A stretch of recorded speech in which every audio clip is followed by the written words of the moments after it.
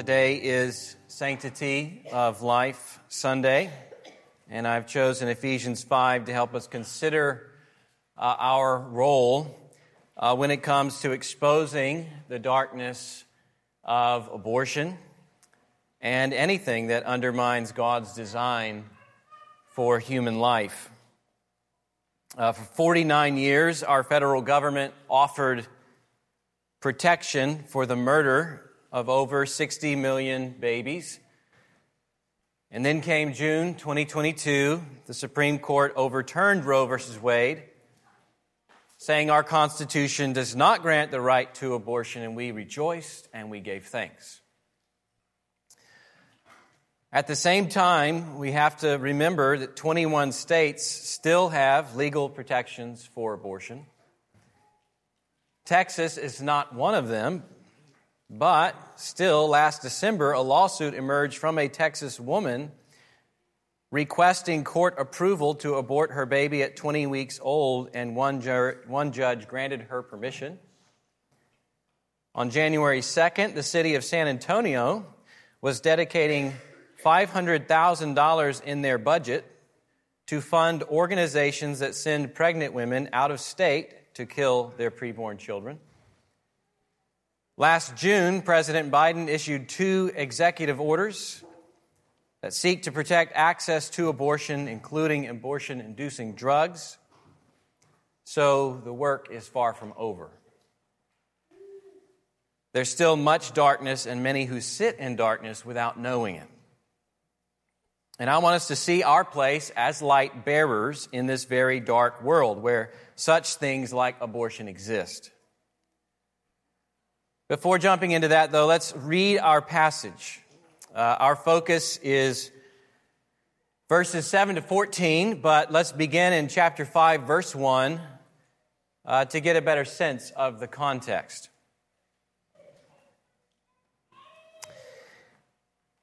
Therefore, be imitators of God as beloved children, and walk in love, as Christ loved us and gave himself up for us, a fragrant offering and sacrifice to God. But sexual immorality and all impurity or covetousness must not even be named among you, as is proper among saints. Let there be no filthiness, nor foolish talk, nor crude joking, which are out of place. But instead, let there be thanksgiving. For you may be sure of this, that everyone who is sexually immoral or impure, or who is covetous, that is, an idolater, has no inheritance in the kingdom of Christ and God. Let no one deceive you with empty words, for because of these things, the wrath of God comes upon the sons of disobedience. Therefore, do not become partners with them, for at one time you were darkness, but now you are light in the Lord. Walk as children of light, for the fruit of light is found in all that is good and right and true, and try to discern what is pleasing to the Lord. Take no part in the unfruitful works of darkness, but instead expose them. For it is shameful even to speak of the things that they do in secret. But when anything is exposed by the light, it becomes visible, for anything that becomes visible is light. Therefore it says, "Awake, O sleeper, and arise from the dead, and Christ will shine on you." So there are 4 commands in verses 7 to 14, and Paul kind of follows each one of those commands with some reasoning. Essentially, though, we could boil things down to 2 major points. Consider your new identity as light in the Lord, and conduct yourself as light in the Lord. Consider your new identity as light in the Lord and conduct yourself as light in the Lord. We'll discuss those, and then we'll look at some ways that helps us think about the sanctity of life. So first, consider your new identity as light in the Lord. Notice his reasoning in verses 7 to 8. Therefore, do not become partners with them. Them looks back to the sons of disobedience in verse 6. Those giving themselves to sexual sin and impurity and filthy talk and idolatry. Don't become partners with them. Why? Well, because he told us before that they won't inherit the kingdom. That's one reason not to partner with them. But another reason is verse 8. For at one time you were darkness, but now you are light in the Lord. What does he mean by darkness? Well, later in verse 14, he alludes to Isaiah's prophecy. So that's a good place to start. Isaiah has these themes of light and darkness throughout. Isaiah uses darkness to depict moral depravity. Isaiah chapter 5, verse 20. Woe to those who call evil good and good evil. And then the parallel, who put darkness for light and light for darkness. You see moral depravity there. Isaiah 9:2 pictures a people walking in darkness without the light of God's special revelation. Isaiah 29 verse 15 depicts the wicked doing their deeds secretly in the dark, saying, who sees us? Who can know us? Isaiah 59 verses 9 to 10 also adds the element of death to this darkness. So those who were stumbling around in the dark are stumbling on their way to death. Jesus picked this same language up in his ministry. John 3:19. The light has come into the world, and people love the darkness rather than the light. Why? Because their deeds were evil. They wanted them kept hidden. In Acts 26:18, Paul connects darkness with the power of Satan. And so the darkness Paul has in mind here represents a whole system of evil. People enslaved to Satan's power, people acting in moral depravity, people rejecting God's word and stumbling down their own path toward death. And Paul doesn't just say you were in that. He says that you were that. You weren't just a victim of darkness. It was your nature. You embodied darkness. But how awesome that he uses the past tense. You were darkness. You were darkness. What happened? Well, God's grace happened. It's an amazing pattern that you see throughout Paul's letter here. Take chapter 2, verse 1, for example. You were dead in trespasses and sins, but God, being rich in mercy because of the great love with which He loved us, made us alive together with Christ. So you were dead, but now you are alive. Why? What happened? Grace. Chapter 2, verse 12. Remember that you were separated from Christ, alienated from the commonwealth of Israel, strangers to the covenant of promise, having no hope and without God in the world. But now, in Christ Jesus, you have been brought near. So you were separated from Christ. Now you've been brought near. What happened? Grace. You were but now you are, all by God's grace. And that's the pattern that he's following here as well. Once you were darkness, but now you are light in the Lord. Don't miss that. In the Lord. Nobody becomes light on their own. You only become light in the Lord. That means God put you into a relationship with Jesus. People become light only through Jesus.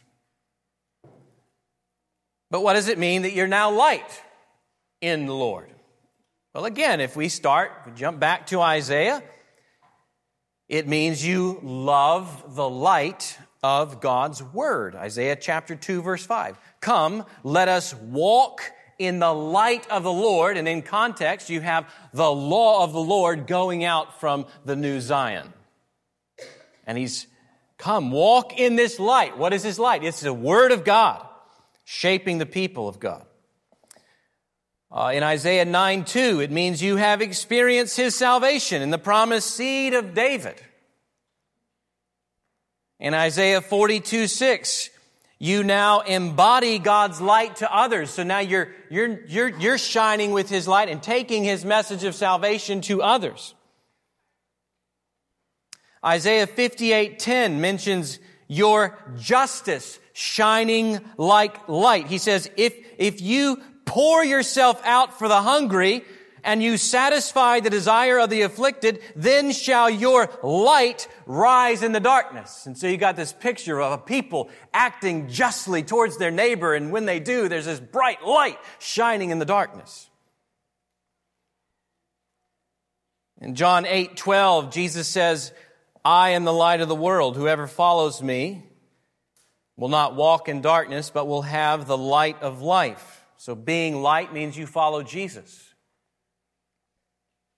Satan no longer calls the shots. Colossians 1:13 says, God has delivered us from the domain of darkness, the Satan's realm, and transferred us to the kingdom of His beloved Son. So Christian, in the Lord, this is your new identity. Because of God's grace, you have a new nature that embodies God's light to others. If you're not a Christian, that means your nature is still darkness. But it also means here, for reading this passage, that you don't have to stay darkness. God can change you into light. That's why He sent His Son into the world, to bring light to our darkness and transform people into His light bearers. So if you belong to Jesus and if you put your trust in Jesus, you are light.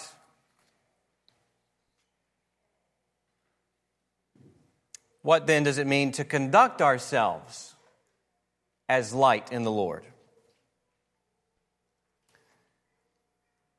That's our next point. Conduct yourselves as light in the Lord. Paul's ethic is not conduct yourself this way and you will become light.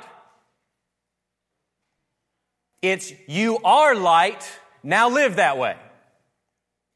That's a key difference between Christianity and the ethic of most, if not all, religions in the world. Christianity begins with the grace of God.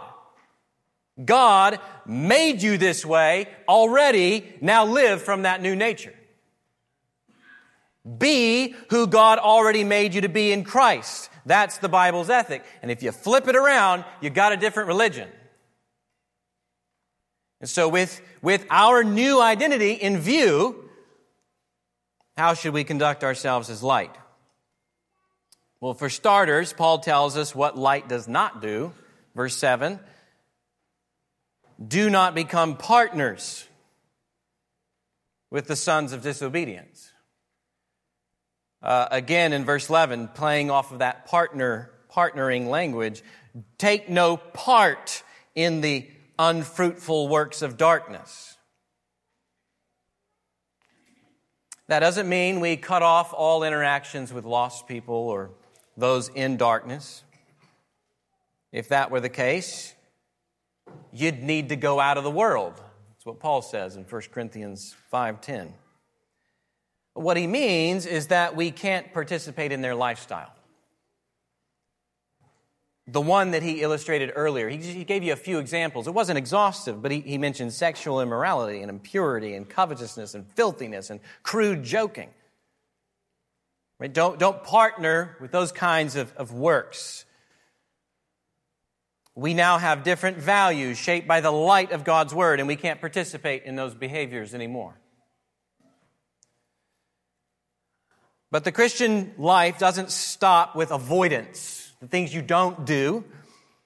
Verse 8 says, we must also walk as children of light. So walking is kind of the proactive way where we're going about our day. Walk means your habitual conduct, what you commit yourself to. In the Old Testament, if you walked in the ways of the Lord, well, that was to obey His word, right? And to follow His counsel and to do life as God intended it. Getting more specific, though, verse 9 mentions how the fruit of life consists in all goodness, righteousness, and truth. So this stands in contrast to the unfruitful works of darkness in verse 11. Darkness has works, but it doesn't produce what God desires. The light produces goodness, righteousness, and truth. And this is really, really fitting because all of these attributes, goodness, righteousness, truth, they're all ascribed to God at other places in Scripture. And this aligns with Paul calling us children of light in verse 8. And so by producing goodness, righteousness, and truth, the children of light reflect their heavenly Father, who is light. So like father, like son, so to speak. Goodness. Goodness begins with God. The Psalms rehearse often, give thanks to the Lord, for He is good. But as you go on and you read these Psalms, you kind of learn what His goodness is, and we learn God's goodness from His works in creation and His works in redemption. And we see there that God shows an incredible interest in the welfare of others. From sending the rains on the just and the unjust, to sending His Son to save a people from their sins. And so to walk as children of light means that we show a similar interest in the welfare of others, reflecting God's own generosity and goodness. Righteousness also begins with God. It describes an upright behavior that reflects God's moral uprightness. He is the God who does no wrong.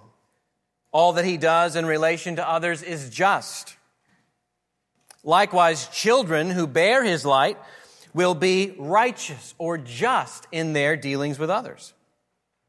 Right? They're not going to be the guy who keeps his finger on the scale when he's weighing out food, or take advantage of their neighbors.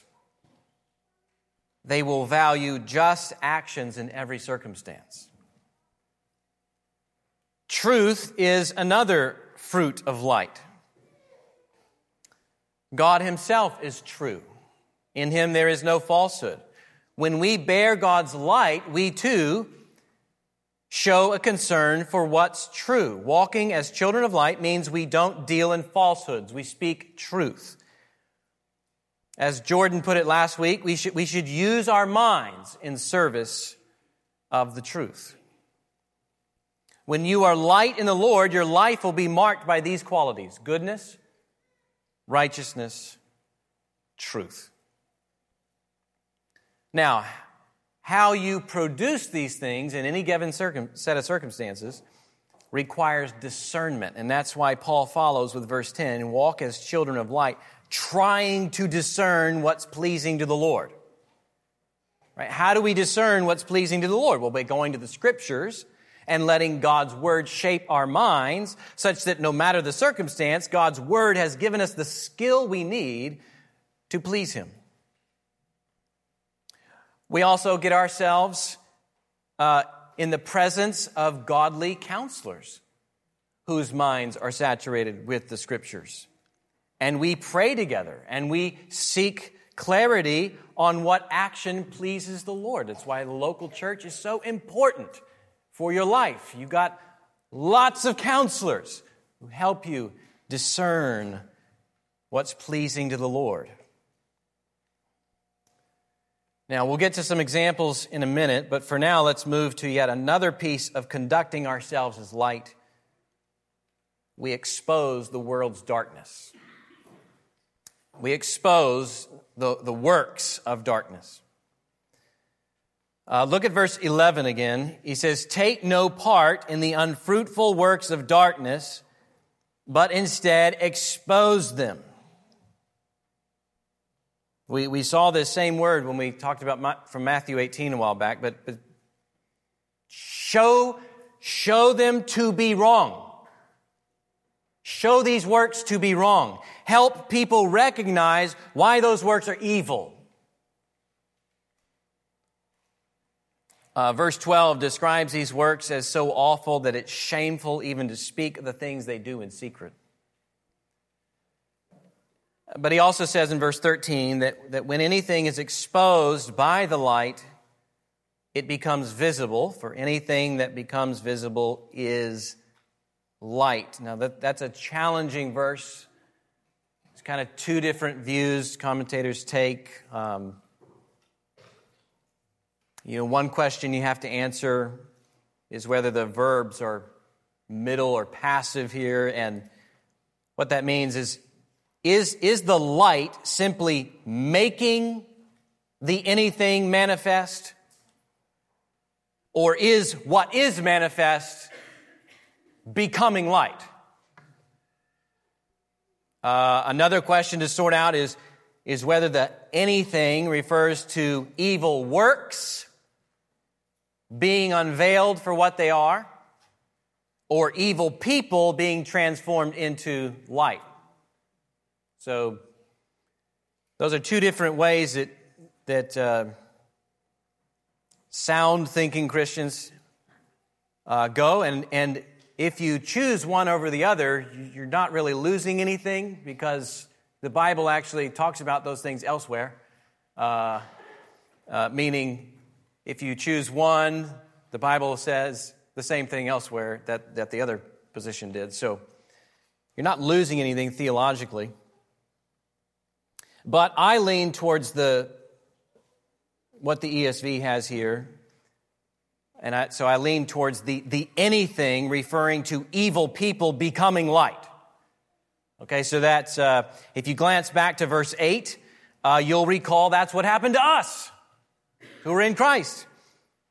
You even find the same verb. You were darkness, but now you are light in the Lord. So God's light shone on you. He exposed your evil, and through that work turned you into light. Also, you'll notice that Paul justifies his remarks by alluding to Isaiah's prophecy in verse 14. And Isaiah's prophecy includes imagery of people in darkness becoming his light bearers.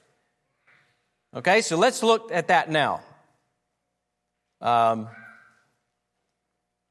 He says, therefore, or you could translate that, this is why. So he just finished saying, for anything that becomes visible is light. This is why it says, awake, O sleeper, and arise from the dead, and Christ will shine on you. Now, you'll have a hard time finding that exact wording in any one passage of Isaiah. Rather, Paul is combining language from two places in Isaiah, and he's showing their fulfillment in Christ. So here they are. And what's amazing is that I've tried to point out the parallels. They follow a very similar pattern in the way that they read within the context of Isaiah. So Isaiah 26:19 is the first passage. And in the context, Israel was supposed to bring God's blessing to the nations, but they fail miserably. They accomplish no deliverance in the earth, it says. They can't. They're unfaithful. But God then promises mercy, and he does it with these words.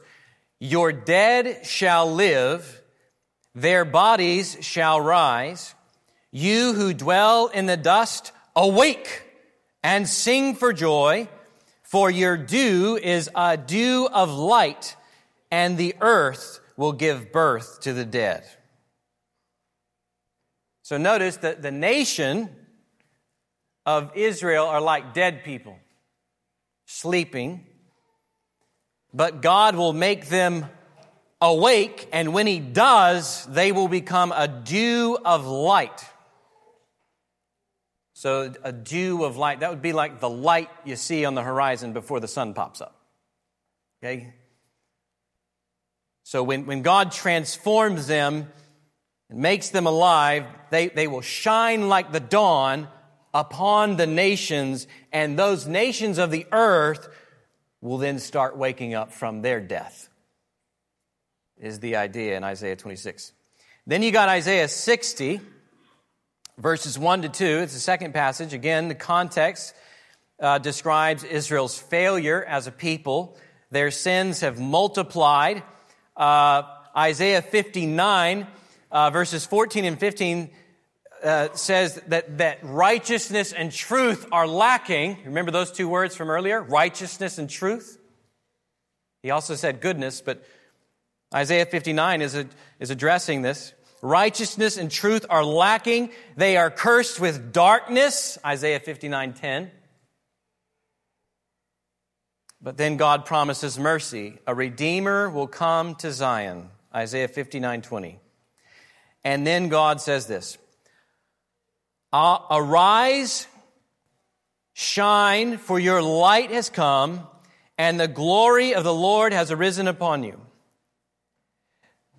For behold, darkness shall cover the earth, and thick darkness the peoples, but the Lord will arise upon you, and his glory will be seen upon you. So again, we got this picture. God's light will shine on them through a Redeemer, and his light or glory makes them shine to others. That's why he says, shine. You shine. So meaning they are going to radiate with God's light, and when they do, Isaiah 60 verse 3 says that the nations will start coming. They'll start waking up and coming to the light. So Paul is taking themes from both of these prophecies and he's interpreting them in light of Christ. All right, that's why he says, awake, O sleeper, and arise from the dead, and Christ will shine on you. The Lord, the Redeemer of Isaiah's prophecy, is Jesus Christ. He redeems us from sin on the cross. He rises victorious over death. He reigns from the new and the better Zion right now, and he's waking up Jew and Gentile right now, raising them from the dead state and making them alive. And all who wake from sleep and come to Jesus, he transforms them into light so that they too might shine light to others in darkness. Church, this is where you fit in to the picture. You are God's new people. You are the true Israel that Isaiah anticipated. You are the light in the Lord. And as light, you are God's worldwide plan to make others into light. Did you hear that? You're not just part of a plan, you are the plan to make others into the light. And we do that by not partnering with the sons of disobedience, by walking as children of light, and by exposing the darkness. Now, that has a wide range of applications. I mean, we could go back in the text and apply it to sexual immorality and covetousness and filthy talk and idolatry. But today our focus is the sanctity of life. especially the lives of those who are most vulnerable. So, how should we conduct ourselves as light in the Lord when it comes to issues surrounding human life? Well, for starters, we must discern what pleases the Lord. We must discern that was verse 10. And when we look to God's word concerning life, well, we find great clarity, don't we? Genesis chapter 1, verse 28. God created man in his own image. So all people have special dignity as image bearers. We also know from Scripture that from the moment of conception, preborn children are legal persons who have intrinsic value. Psalm 139:13, David describes his preborn state in fully personal terms. You formed my inward parts. You knitted me together in my mother's womb. In Exodus 21, there are legal consequences for causing harm to a pregnant mother or to the child in her womb. We also find in Scripture the broad pattern of God's compassion for the vulnerable, orphans, widows, sojourners, the poor. So we see God throughout Scripture showing special concern for those who can't defend themselves. Children in the womb are even more vulnerable. They have no voice, they cannot protest, and they cannot run to safety. Michael Spillman puts it this way: by explicitly commanding us to care for those whose livelihood is in jeopardy, God is implicitly commanding us to care for those whose lives are in jeopardy. So it's not hard to discern what pleases the Lord when it comes to human life. Right? From conception to natural death, treat all life as precious. Neighbor love demands diligent action to protect and promote the life of all God's image bearers, right? That's why you got these commands, these such specific commands. When you swing your axe, make sure the axe head's on there, right? Right? And when you build a house, put a parapet around the roof so nobody falls off and dies. Why? Because they're image bearers.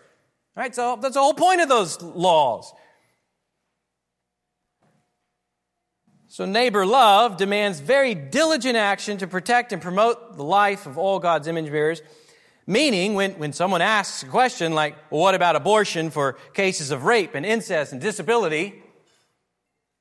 Our answer is always no. Where life exists, we must protect it.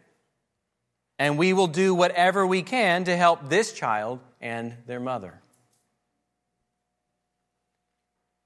Also, as light in the Lord, we cannot partner with those who disregard or destroy life. That means not supporting or voting for pro-choice candidates. It means not using birth control methods that are abortifacient, or not using artificial reproductive technologies that threaten the sanctity of life. Abortifacient means that the drug has properties that prevent the woman's body from sustaining an already conceived child. So do your homework. Read the labels. Research. Will this provide the best environment for life to flourish at every stage? But there's also a deeper heart attitude, right? Driving the dark culture behind abortion. And really, it's the same attitude that drives genocide and racism and abuse and a host of other sins.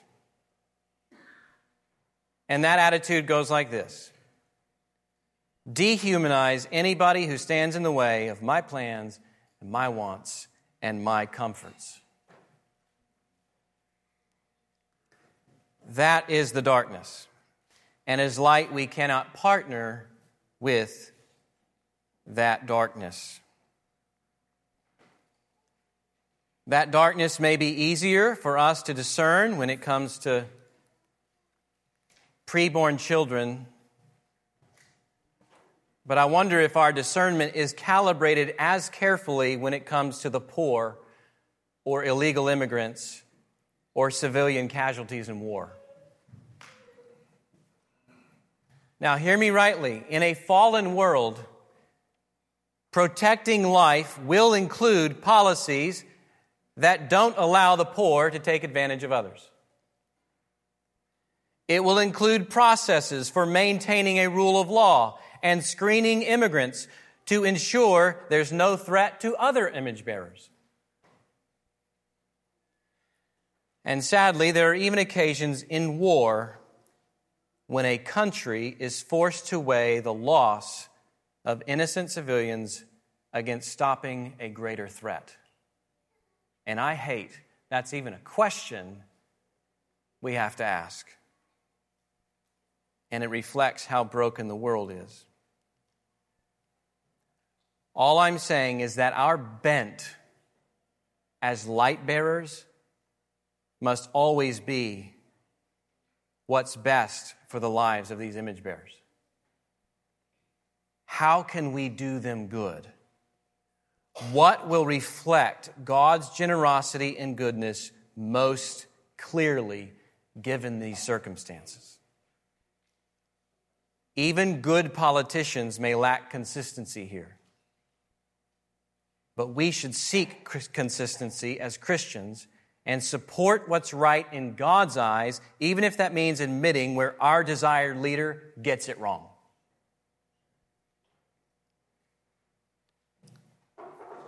So, don't partner with those who disregard or destroy life. As light bearers, we must also expose the darkness of those who undermine God's designs for human life. Advocates for abortion often present their position in a positive light. So, go online, look up the American College of Obstetricians and Gynecologists, and they even have a dictionary guide for you in the kinds of language you ought to use. And so they have a table. Instead of heartbeat, use embryonic cardiac activity. Instead of preborn child, use embryo. That is the darkness talking. At the top of that website, they claim to be avoiding bias, but they are showing bias by preferring only language that hides the true nature of things. So when someone puts abortion under reproductive health care, we must unveil the doublespeak and show why murdering the innocent is not health care. It's shameful. We also expose the darkness by helping people see that humans are equal by nature, not function. So in his book, The Case for Life, Scott Klusendorf develops a helpful acronym, SLED, S-L-E-D. Philosophically, he says there's no morally significant difference between the embryo you once were and the adult that you are today. Take your size. Your size. That's the S in SLED. You were smaller as an embryo, but since when does your body size determine value? Large humans are not more valuable than small humans. And the next is L, so the level of development. True, he says, you were less developed as an embryo, but why is that decisive? 6-month-olds are less developed than teenagers, both physically and mentally, but we don't think the former have less of a right to life. Then he moves to E, environment. Where you are has no bearing on what you are. How does a journey of 8 inches down the birth canal suddenly change the essential nature of the unborn from a being we can kill to one that we can't? And then the last is degree of dependency. He says, sure, you depend on your mother for survival, but since when does dependence on another human mean we can kill you? So in short, Klusendorf argues humans are equal by nature, not function. Although they differ immensely in their respective degrees of development, they are nonetheless equal because they share a common human nature made in the image of God. So this is a helpful acronym to remember. Keep that in your back pocket as you are interacting with other people and trying to help them see the darkness of abortion. Then something else. Walking as children of light will mean that we pursue goodness, righteousness, and truth. We talked about those earlier. We need to pursue goodness, righteousness, and truth when it comes to life. So part of God's goodness, we said earlier, was that He shows incredible interest in the welfare of others. So we must reflect the light of His goodness by doing the same. Talked a little bit about that earlier. Like we show an interest in the welfare of a preborn child when we do not support abortion.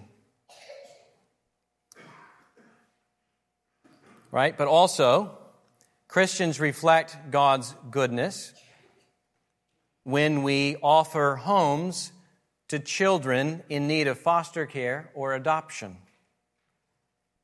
And if you're not in a place where you can offer your home, well, then support those who can. Another way to reflect God's goodness is supporting organizations like the Pregnancy Help Center of Fort Worth. It's an organization off Camp Bowie that we support as a church. Some of you serve there already. They need more help. So you can come talk to Dale or Mike Branch, and they might be able to direct you to the right people. We should also be the first to help mothers in distress, to stand against human trafficking, and to care for the elderly and the disabled. Christians should be the first to help the poor or to visit the orphan and the widow. We also shine the Lord's goodness when we celebrate life, even when many in the world would say that a life has no value. Or when many in the world would say that if the quality of life after birth will be hard, then why bother? I think we've all witnessed this recently with the Branch's grandchild, Malachi, and the amazing testimony of his family delighting in him. Knowing the diagnoses prior to birth, knowing the complications and the pain, and still rejoicing, still supporting him, still pulling for him through the pregnancy and through the surgeries. They have been a shining light in this world of darkness. We also want to act in ways that reflect the light of God's righteousness or justice in relation to others. Christians do this when we lead the way in working to abolish abortion. Now, some people will try to separate religion from politics. But this fails to recognize that people are religious creatures. Our inmost convictions shape policy. We also believe that Christ reigns over everything, not just our private life. We believe that God is involved in the world and that He works through human means like you voting and educating and writing and serving and so on. Also, Scripture speaks to our involvement in various realms. So in creation, we are stewards of the earth. In family, we nurture marriage and child rearing. In the economy, we mind our own affairs and we work hard with our hands. In politics, we are citizens who serve and speak for the good of society. So wherever Christian discipleship affects these various realms, we must act according to what is good and right and true. So yes, the church can act to shape the conscience of others in politics.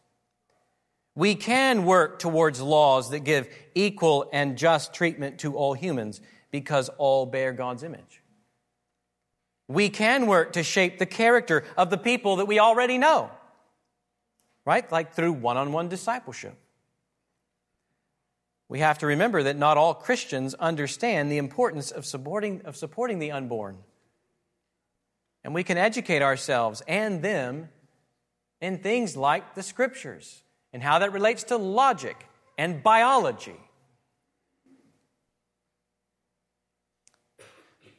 The church can also act as a social conscience when we lovingly criticize ideologies opposed to truth, call attention to grave injustices, or pioneer efforts for change in unjust laws.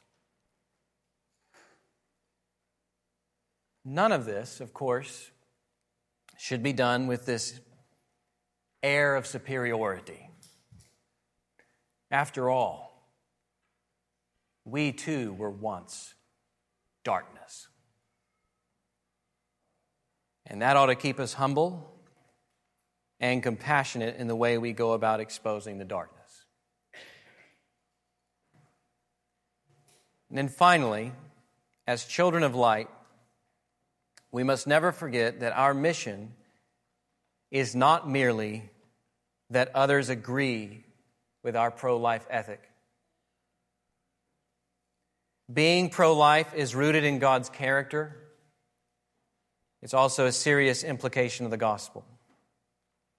But our goal isn't that others simply agree with the moral principles of Christianity.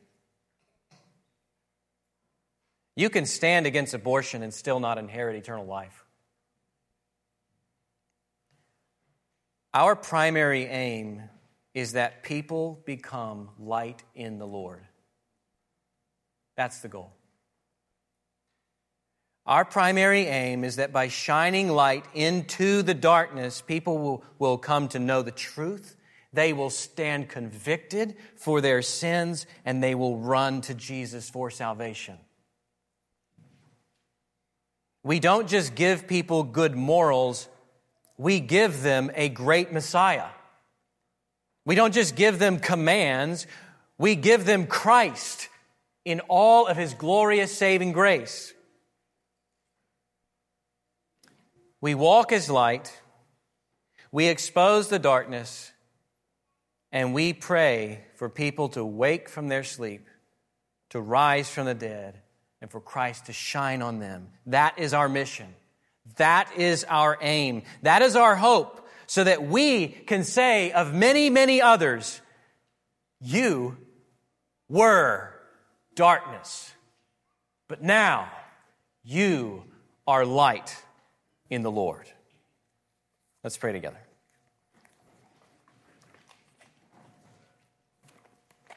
Father in heaven, I thank you for the incredible grace that you have shown us in Christ.